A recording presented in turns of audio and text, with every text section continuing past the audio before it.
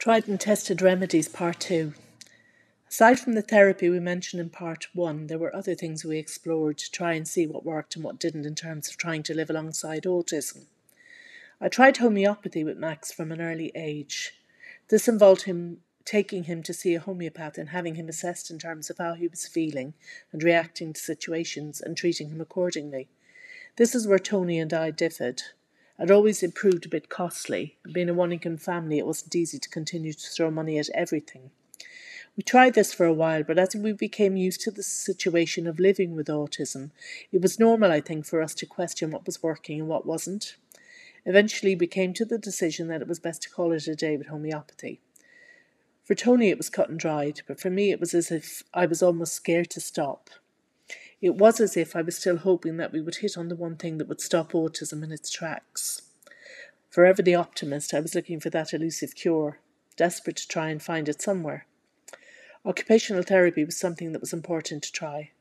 Max always had a bit of an awkward gait when walking. He had been a tiptoe walker for years. It is common in young people with autism, and Max was getting older but had calves that any ballet dancer would envy. In autism, the autistic person may have an increased or a decreased sensitivity to sensory information, which means that they can process information differently through vestibular, tactile, and proprioception systems, which means it's difficult to coordinate body movements.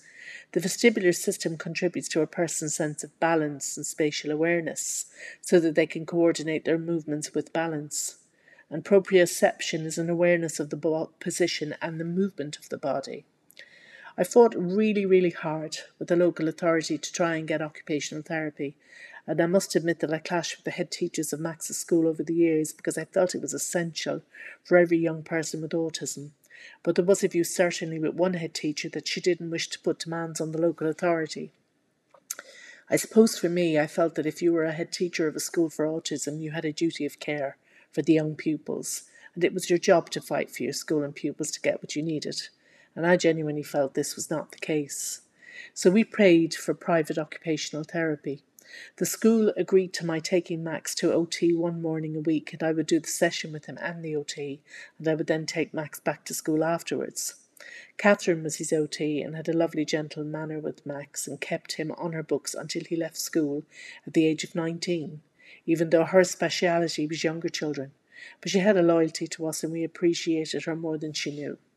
I think of her often because she was so supportive and kind and gentle. She also contributed to the local authorities' eventual assessment and agreement to fund him, which was a relief, but what was more important was the acknowledgement that aside from the financial aspect, Max needed OT. It made a difference in terms of him being able to cooperate with dressing and feeding. If there was any chance of a young person being able to have independence in life, then they would need to be able to function in terms of everyday living. He had surgery on his Achilles a number of years ago due to the fact that he was a toe walker for years, and that involved physiotherapy. Again, we were blessed with the support of Gudrun, the physio, who was fantastic. Again, we had to fund this privately and take Max from school to the physio and back, but it was a fantastic support when we needed it most. I learned from that experience, and again, the exercises I learned to do are transferable between the boys, and that helps my knowledge and support.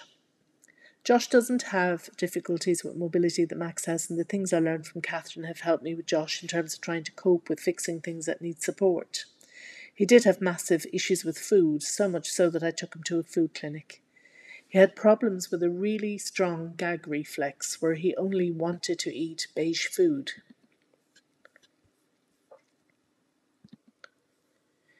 The clinic trialled him with foods which he put in his mouth, but he didn't chew. School have worked hard with their efforts, and during lockdown, Josh, for the first time in his entire life, started to eat ham and cheese sandwiches and broccoli. I cannot even tell you how relieved and happy I am that we have managed this breakthrough.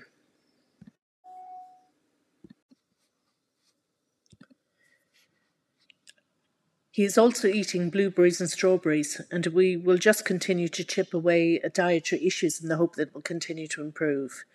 We have our daughter to thank for this because she persisted over the summer in helping Josh due to Max being ill. So having her around has been a godsend.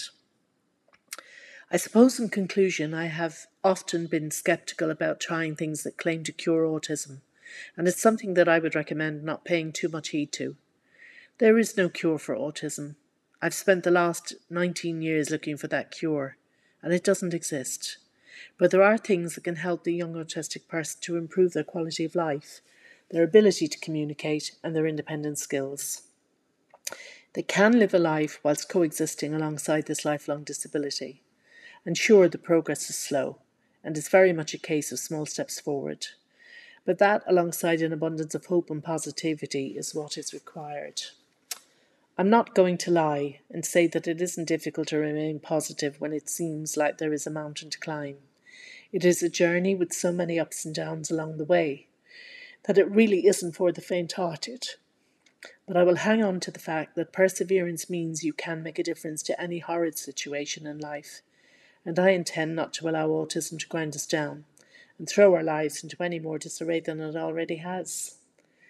Where other therapies claim to cure but fail, having the willpower to keep fighting and facing this condition head on is the only way.